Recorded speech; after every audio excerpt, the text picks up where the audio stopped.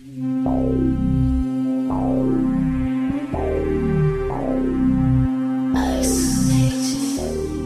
evening and welcome to episode 98 of The Winning Agenda. Tonight our panelists include the best dressed man in Netrunner, Hollis Echo. Hey guys, what's up? And our favourite lovable bioroid, Wilfred E. Horrig. How are you, Wilfie? It's great to be here. And I'm your host this week for the last time in the host chair before the triumphant return of the Big Bad Wolf, Brian Holland, next week. I'm Jesse Marshall, and I'm very much looking forward to having the Big Bad Wolf back. I'm sure you guys are as well. I miss him. Hey, I'm sure it's not like that. They love you. Oh, no, I meant you guys, but I'm sure they are as well. Wilfie, you and I, we just can't wait to have the Big Bad Wolf back to test for Nationals, can't we? We're really looking forward to it. Definitely. Yeah, should be fun. All right, so on to the topics for this week, which we are going to be talking about Blood Money. We're going to be finally doing our Corp side review of the Blood Money cards. But before we dive straight into that, we wanted to do a very quick follow-up on what we spoke about last week with Tim and Dave from the UK. For those of you who missed the episode, we spoke a little bit about IDs and the effect that they were having on tournaments. And we wanted to make an announcement this week that for the Sansan circuit, which is the Australian circuit of the ANRPC that the Winning Agenda has been organising, we're actually going to be trialling a new top 8 structure to try and get around the issue with IDs towards the end of Swiss rounds. So I'll just outline it very briefly for you guys, and then Wilfie and Hollis, it'll be good to get your thoughts on what you think of it and how you hope that it might affect the tournament finals at the Sansan circuit coming up next weekend. So the basic premise is that instead of the entire top 8 playing off and first playing 8th, second playing 7th, etc., it's essentially the top cut is split into two halves. The top half of the top cut, so we'll go with the top 8 just for argument's sake. The top 4 playoff and the bottom 4 playoff. So in the first round of the cut, the top 4 playoffs are actually playing for a spot in the third round of the playoffs. So they're essentially playing for a bye in the second round. So the winner of the two top 4 matches get a bye. The losers of the two top 4 matches go into the second round. The bottom 4 playoff in a single elimination round, and the 2 winners progress. The 2 winners of the bottom 4 bracket play the 2 losers of the top 4 bracket in the second round, and then the 2 winners of those matches play the winners from the top 4 bracket in the first round, in essentially the semi-finals, and then the winners of those 2 games progress to the final. So if you're in the top 4, you essentially get a double chance guaranteed, and if you're in the bottom 4, it's single elimination the whole way. Should incentivize people to play more Swiss to really aim for those spots in the top half of the cut, but it still gives people the chance who are battling away through the Swiss rounds to make it into the cut and then bash their way to being champion without cutting the cut too short. What do you guys think, Hollis and Wilfie? Yeah, I think that this is going to be a pretty good idea to help mitigate how powerful a lot of the IDs that we're seeing are during the middle of the tournament. I think that by incentivizing being the very top seed going into the cut, greatly increases your chances of overall winning the tournament, as it kind of should do, considering that to do that you'd have to make sure that you're playing enough games to have the highest point value possible, which mitigates the likelihood of, or possibility, of you losing games by playing more matches or having bad matchups after you go to the cut. So whereas before we see a lot of ID for people squeak in 6th and 7th and so on and so forth by making sure they ID a lot during the tournament, there is a really big advantage for being first or second seed. So much so that I think this is a pretty good balance for knowing that for knowing that IDs can happen, but you're extremely disadvantaged for not being in seed 1 or 2 or for that matter 3 or 4. So I like it. How about you, Wilfie? Any thoughts? It's quite similar to a structure that's been adopted in the Magic Pro Tour, I think. Is that right? Is that something that you're familiar with? Exactly. A very similar thing is happening as of the next Pro Tour. I'll limit the magical discussion, but it works in a similar way where, from what I recall, the top 2 seeds get a bye and the bottom, so 5 and 6, or 5 and 8 and then 6 and 7, play off for a spot in what is functionally the 2 quarterfinals. Yep. Does that make sense? Yep. So it's very similar to the structure we've adopted, except in the Magic structure, first and second have essentially already won that first round? Yes, to the best of my knowledge. But essentially, it definitely works a very similar way. But it is interesting to note that most Netrunner players would already be sort of familiar with the kind of rationale that goes into this sort of thing, because the same thing happens in double elimination top 8s or top 16s, top cuts in general, where if you do very well in the early half of the double elimination bracket, you essentially have to play fewer matches. You get buys compared to the players who lost earlier. So it's basically the same structure, except in the Swiss rounds. So it's bringing some of the effect of that back into the Swiss rounds and making that carry over into the double elim rather than essentially starting fresh in the double elim? Yes, which I think is a sort of logical progression for the structure to take. Great. So, Wolfie, you'll be a participant in the Sansan finals, so I'm sure you'll be able to give us a report back on how you think it goes. Definitely. Wonderful. Well, hopefully, listeners, that's something that you'll be able to consider adopting in your local tournaments, just to give it a go, to shake things up if you're finding that IDs are becoming a problem. And we look forward to hearing your feedback on trying this and other ideas to try and shake up the tournament structure a little bit. But now I think we'll move on to the main topic for this week, which is Blood Money. It's the Corp side of Blood Money, and the first card is Fairchild 2.0. It's a Codegate Bioroid AP, Res 4, Strength 3, Influence 2. It's a Haas Bioroid card. The runner can spend 2 clicks to break up to 2 subroutines on Fairchild 2.0. The first subroutine is the runner must pay 2 credits or trash one of his or her installed cards. It's got that subroutine again, and then it's got do 1 brain damage subroutine. Wilfie, what do we think? This is the latest of your brethren. Does it cut the mustard? Yes, a veritable who's who of bioroids on this podcast today. In terms of Fairchild 2.0, I think it fulfills a bit of a different role to Fairchild 1.0 in that it's a more generic mid-rangey ice rather than ice which costs the bare minimum for both the Corp and the runner to deal with. But actually I think it's quite strong. The 2.0 Bioroid ability is a bit different to evaluate than the 1.0 Bioroid ability,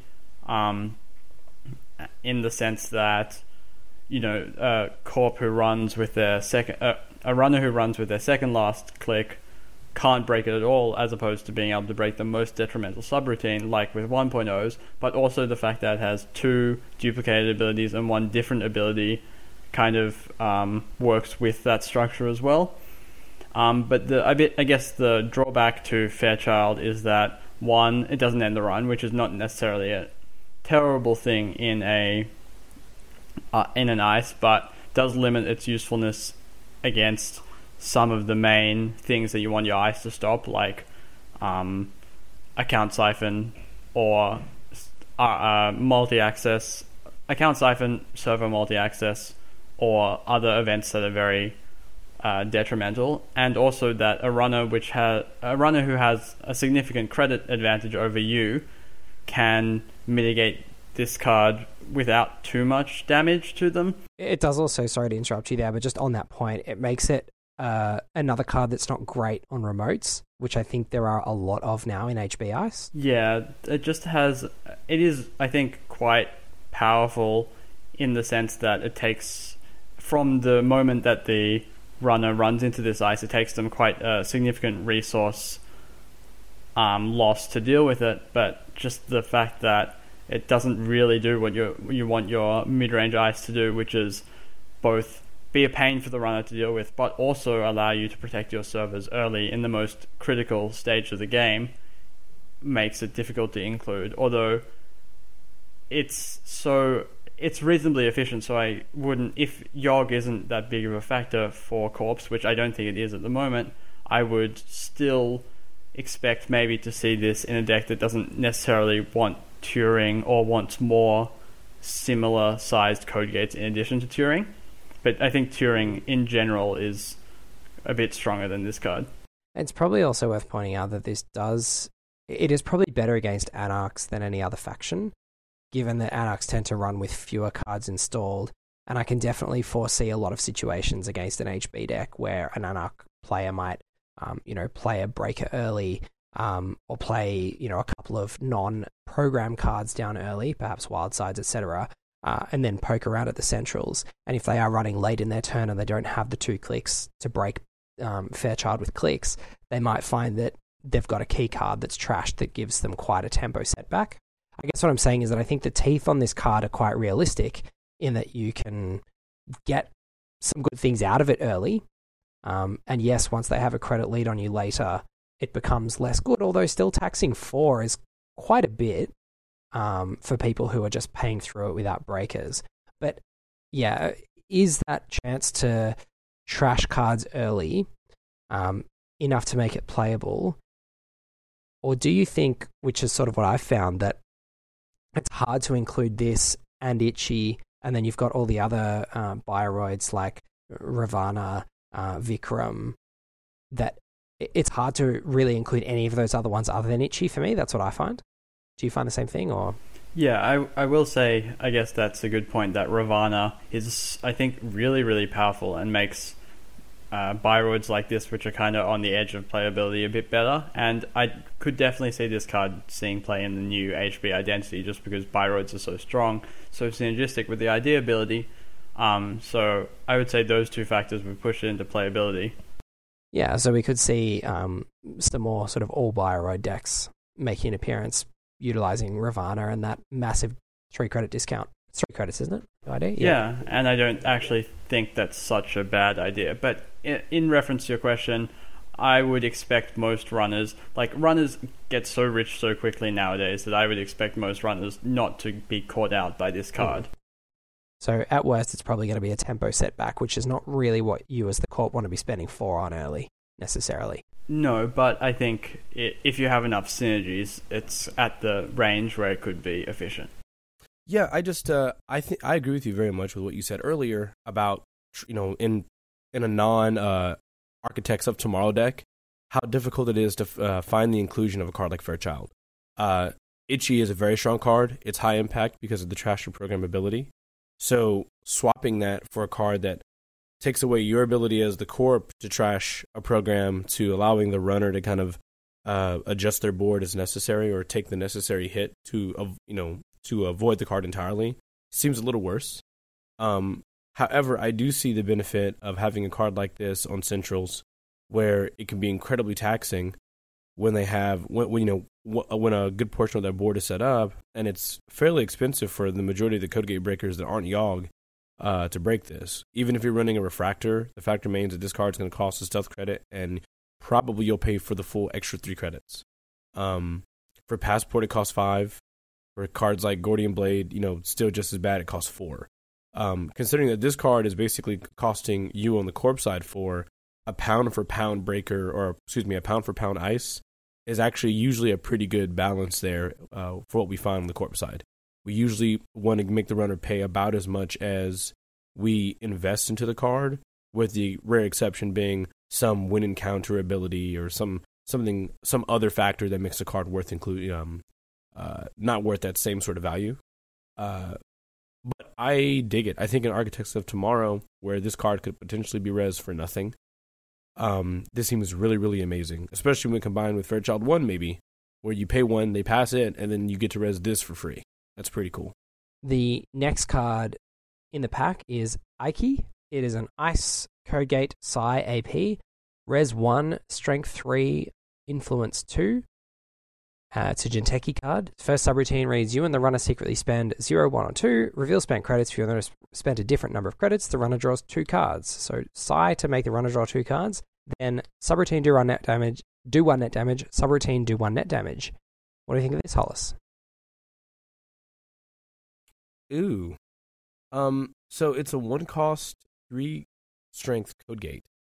So normally I would say the cost here is pretty neat. I'm a fan of really cheap cards like this, and the fact that it does 2 net damage is really, really cool. Just from the get go, a one cost card that does 2 net damage is really interesting. The issue I have is the draw 2 ability that works on the Psi, because it feels like you're actually you're doing net damage, but you're replacing their hand a bit. and I'm not sure, most kill decks, that's the optimal way to kill the runner. But then again, I also see the advantage of that side game technically resolves first. So I see the benefit in making sure they get additional cards in their hand, and then it's possible with the net damage to nick cards that they've just drawn. But I really am not. I'm really not sure if this would actually be a card I personally would see myself playing with in Jinteki. It's within Yogg range, and like we mentioned earlier with Fairchild, while Yogg isn't common, it's still a thing. That makes the fact that it costs 1 to res not as bad of a sting because you're not paying so much. But in my experience, any card that potentially lets the runner draw additional cards on the corp side is usually not great. So we've got a sort of a harvester ability here, but it's probably quite a bit better than harvester because net damage is much better than just the runner discarding down themselves. If the runner breaks one of the subroutines, i.e. the draw subroutine, then the other two are actually just bad for them. Whereas with harvester, if they break one of the draw 3s, they're actually drawing 3 from the other one. And if they spend 2 to break the 2 net damage subroutines on this, they're still sighing to draw 2 cards, so they're not guaranteed to get it. And if you're playing in an Issei division, you can spend 0, you can force them to pay a credit to draw those 2 cards, or you can, bluff them out. Obviously, it's a side game, maybe they'll spend 1 and then they'll not even get the 2 cards anyway. So it's significantly better than harvester, I think. That's not saying much. I think harvester is one of the worst ice in the game. But yeah, I mean, it could see some play, and it could even see some play outside of Jinteki just as a cheap ice to do some net damage. I don't know. What do you think, Wolfie? I'm a little more skeptical. I think we'd be remiss if we didn't talk about it with the new Jinteki identity, since those two things seem to go together. And if that Jinteki idea is good, the stack attack identity, which I'm very, very skeptical about, then this card will probably be a good inclusion in that deck. I think this card is comparable to Yugura in that they both have 2 subroutines which you want to fire, and this which have a reasonable benefit, and this trades 3 extra strength for a subroutine which is not always beneficial, which I'm not so sure if that's a great trade, and Yugura's, I think, already a little under playability, but it's definitely still playable. So I think this card, I guess, like Fairchild, would require some synergy in order to be good, just because I'm not sure whether rezzing it at all stages in the game is really a benefit to the corp. The next card in the pack is Enforcing Loyalty. It's an operation, double Grey Ops, cost 2, trash 1, so it's one of the operations of the trash cost. Influence 1, it's a Jinteki card. As an additional cost to play this operation, spend a click. Trace 3, if successful, trash an installed card that does not match the faction of the runner's identity. Hollis, what do you think of this? This is really, really fun. To me, the cards like this are some of the most fun cards that I usually never play with. And that sounds really negative, and I know it does, but trashing an out-of-faction card or neutral card on the runner side for a Trace 3 doesn't seem that bad, considering that Jinteki generally doesn't have a super good, reliable way to tag the runner. Beyond that, this card is 1 influence, so clearly it's meant to sort of be splashed all over the place across any ID, I guess, or any faction. It is expensive, though. It's 2 credits, and it's an additional click. And then on top of that, you pay the trace cost to get rid of that card. So while I very much like the idea that I can stop or kill my opponent's Beth Kilrang Chang, or kill my opponent's professional contacts if they're importing it somewhere else, or the Plascrete even, I don't know if this cost is good enough to warrant its use. There's a couple cards we already know of that can trash cards in the runner's play area that would normally mitigate, like you mentioned, Plascrete, that can mitigate cards that save the runner. Things like Power Shutdown, things like Power Grid Overload, which I think often gets overlooked. Snatch and Grab is, I think, the clear comparison. When I consider all those things, this card is niche because the card has to be out of faction. And it's interesting that it has to be out of faction, considering the cost associated with this. The fact that it costs 2, it's a Trace 3, it takes an extra click, and then it's a 1 for the runner to trash. It's a hard sell to me. I don't know. For me, it seems like this card is made to be used with Consulting Visit, but then it takes your whole turn. So, it's obviously most consistent. It's harder for them to trash if you're just fetching it out of your deck from somewhere deep down. They're never going to find it and trash it before you're able to do that. But are you going to be able to pay 2 for Consulting Visit, 2 for this, 3 clicks, and outtrace them just to kill one installed card? That's a tall order, and it means that the card you've got to be killing has to be a really, really high priority for you.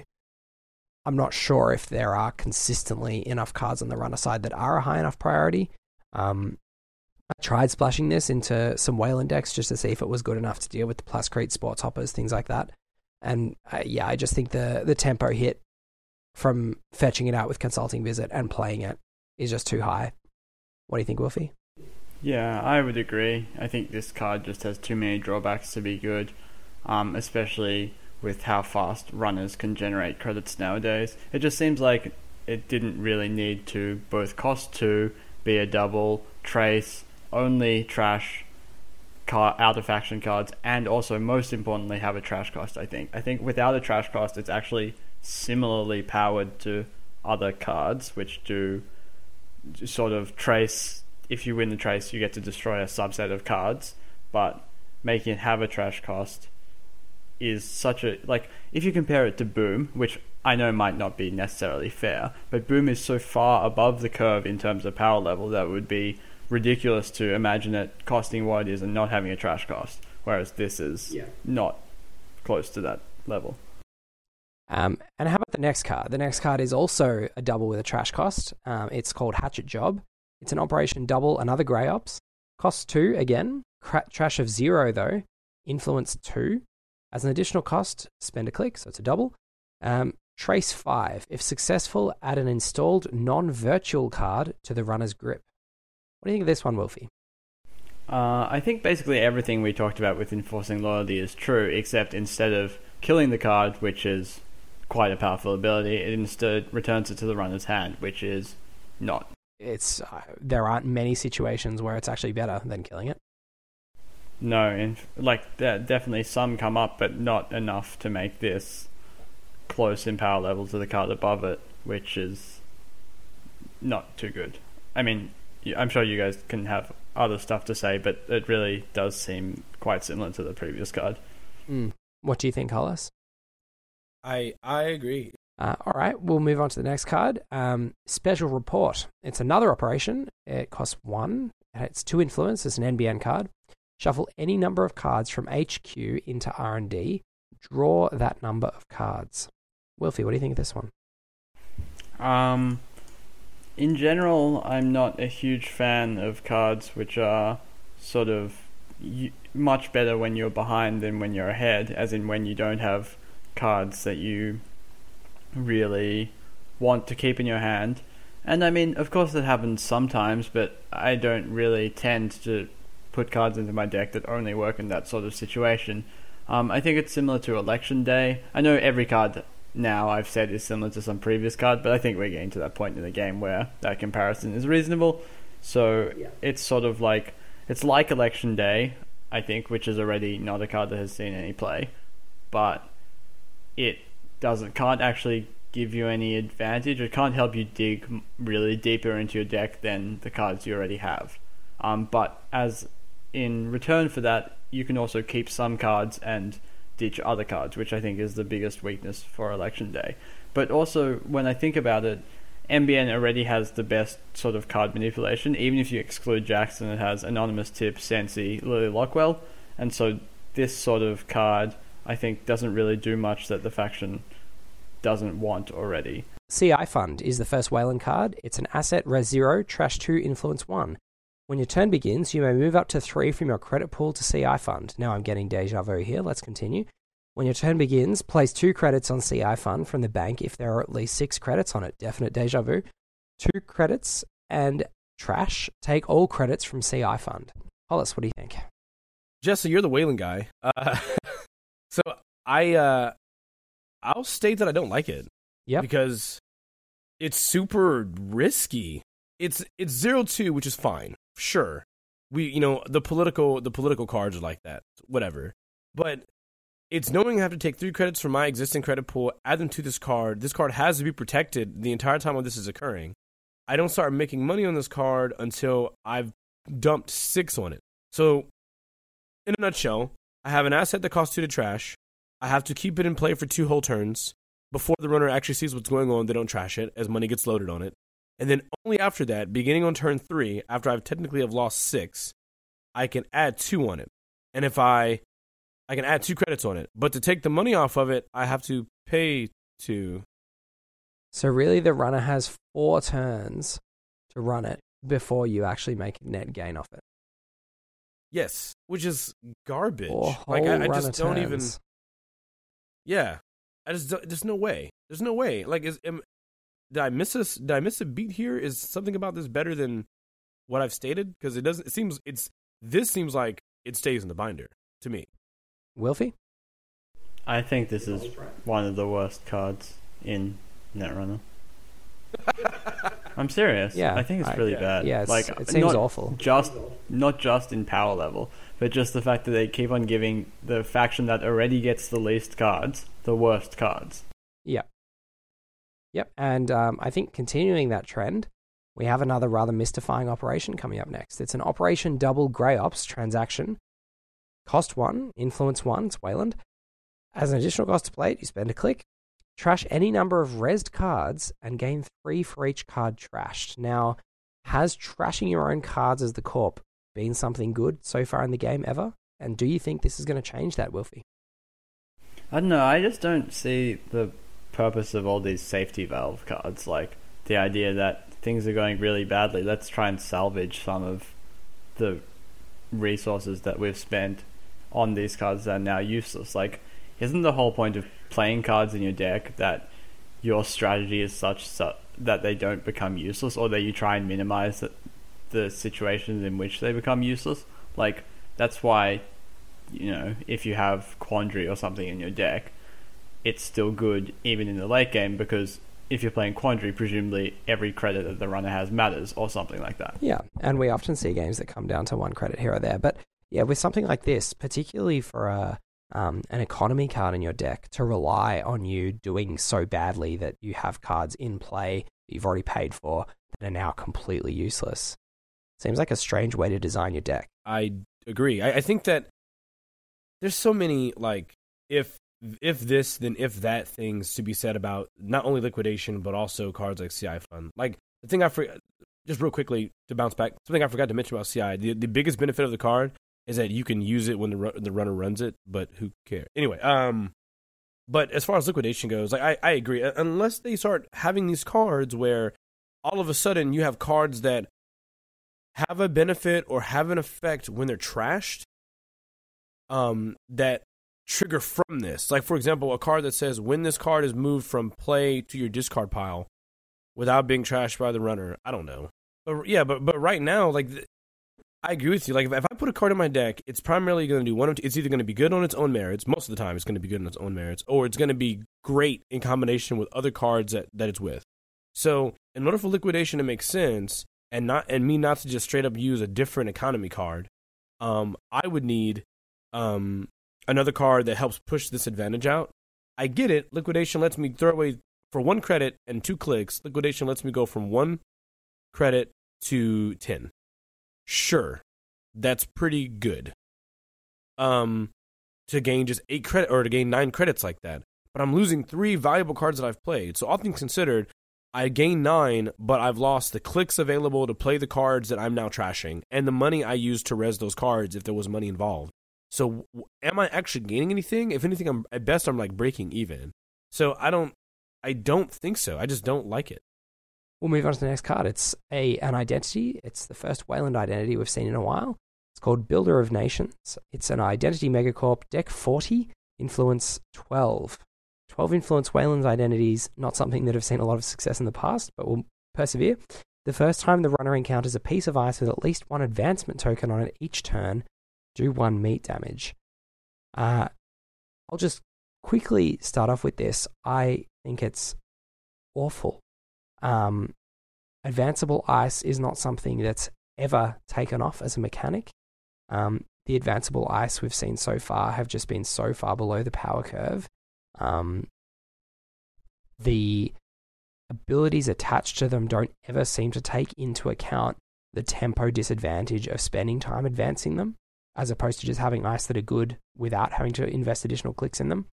And this ability only triggering once a turn, requiring the runner to make a decision of their own volition to run on your server that has an advanced ice in it, and only doing 1 meat damage, just doesn't seem like it's going to be good enough with the current suite of advanceable ice, certainly, to come remotely close to seeing play.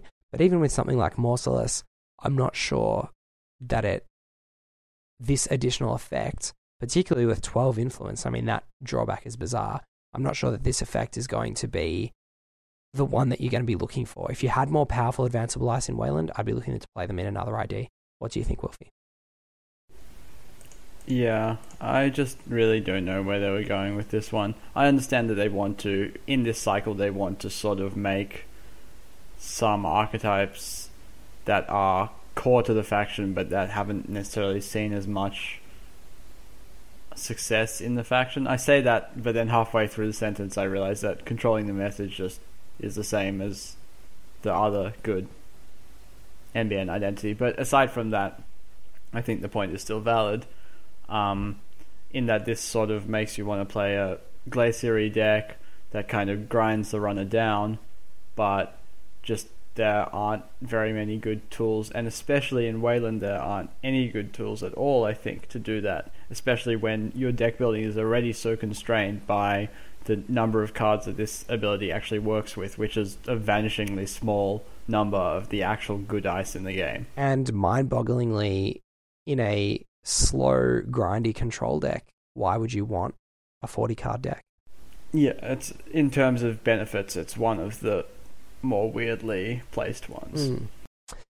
Yep. So, not quite sure, but we may see some more cards in the rest of the cycle that make this work. But as it stands now, I just can't see this ever being a choice for people over the other existing Wayland IDs, particularly, I mean, even if there are more advanceable ice released. But that may change. Financial Collapse is the first neutral card. It's an operation, cost 0, influence 0. Play only if the runner has at least 6 credits. The runner loses 2 credits for each installed resource. The runner can trash a resource to prevent this. Wilfie, you're not quite a fan, usually, of the cards that allow your opponent a choice. Do you think this one's good enough to overcome the inherent drawback of giving your opponent a choice? The lesser of two evils. I don't think so.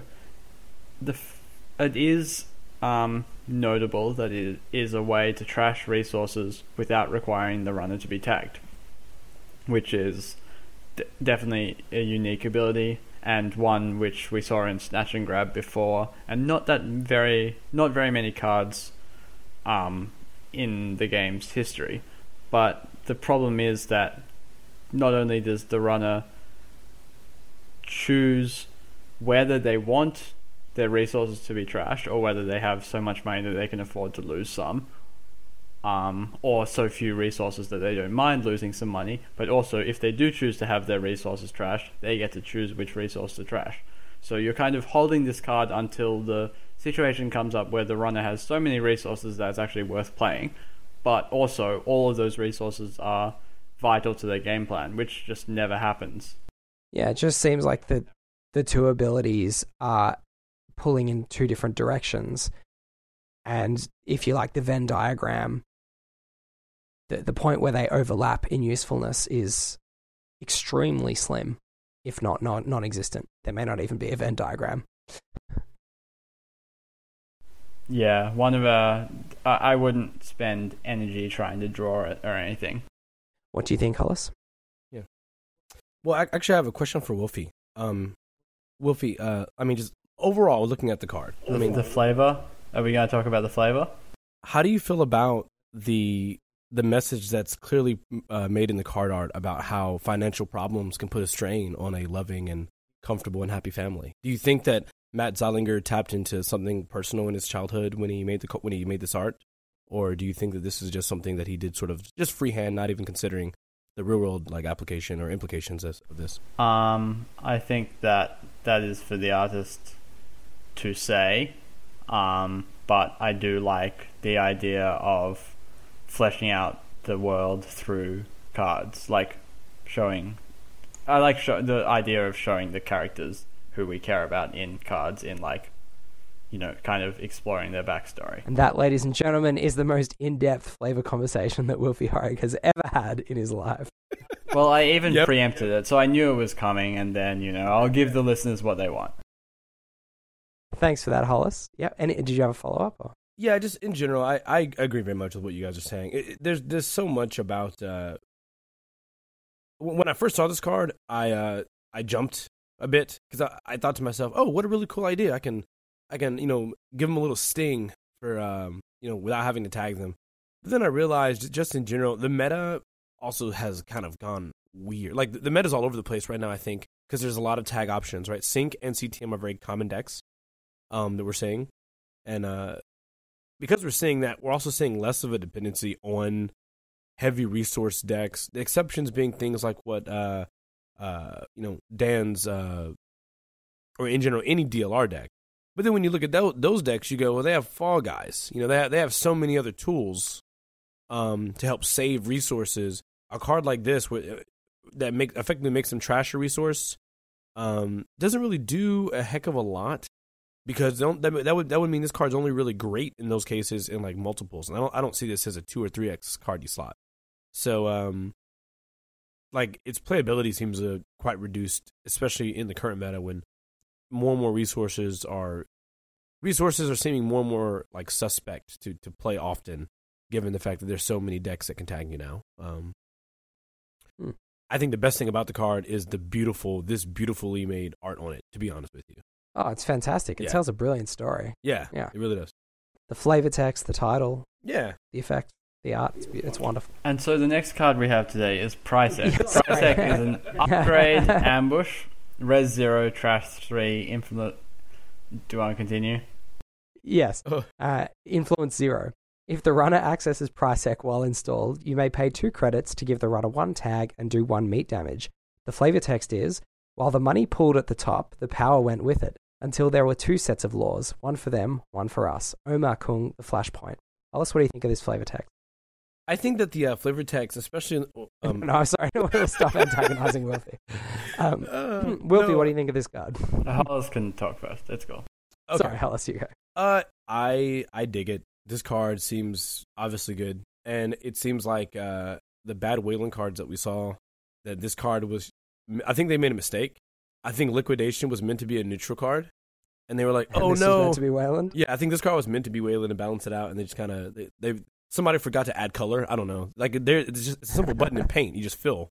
But no, I think that this is a very good card. A 0 to res ambush that gives you the choice as the corp whether or not you want to use it. Now, granted, I don't see why you wouldn't. I think it's only if you didn't have the money, right? And this is one of the first upgrade ambushes we've seen, isn't it? Yeah, it's apart from Cyberdex, I think it might be the only one, or at least the only one I can remember that's strong enough to be playable. Yep. And that adds a lot of flexibility in terms of being able to be played in remotes and on centrals.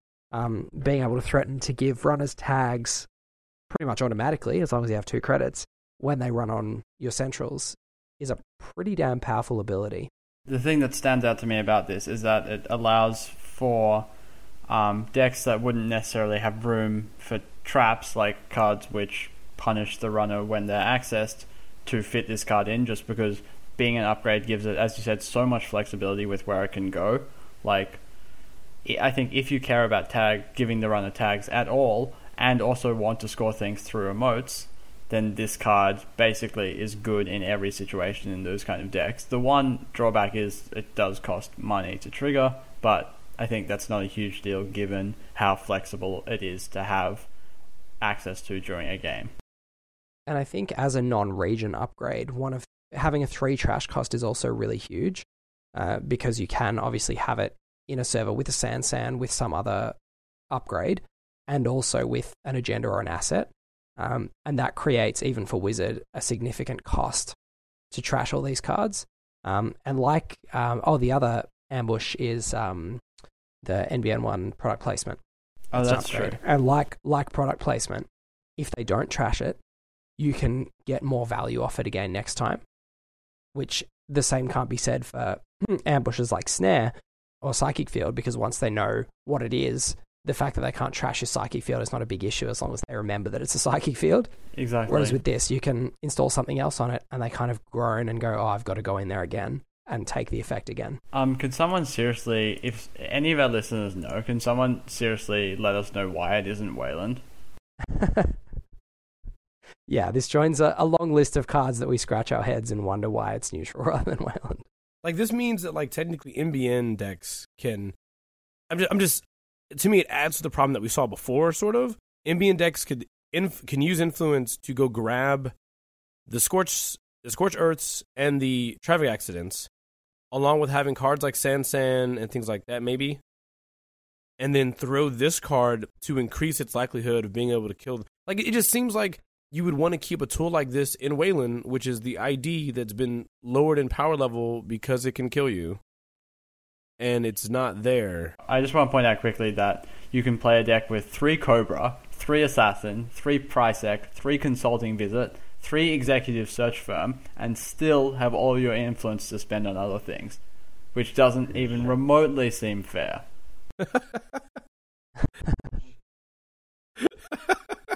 Thank you for that analysis, Wilfie. And on that note, I think we'll wrap up our episode for this week. So thank you, everyone, for tuning in to episode 98 of The Winning Agenda. We're still stoked that we've managed to get this far. 98 episodes is an astonishing amount. So thank you all for coming on this journey with us so far. We're really looking forward to our 100th episode in a couple of weeks' time. And as we mentioned at the start of the episode, we cannot wait to have the Big Bad Wolf back in the host chair next week. So that's a lot for you to look forward to. 100th episode in 2 weeks' time, the Big Bad Wolf back next week.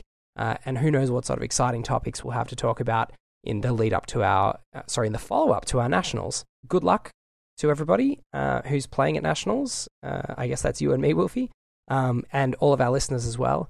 And we hope to talk to you very soon. If you want to get in touch with us on Twitter, we are at Winning Agenda. If you want to get in touch with us on Facebook, we are The Winning Agenda. Our email is thewinningagenda@gmail.com. And if you like what we're doing, you can support us by throwing a couple of dollars our way at www.patreon.com/thewinningagenda. Thanks everyone for listening. See you guys. Thanks for listening this week.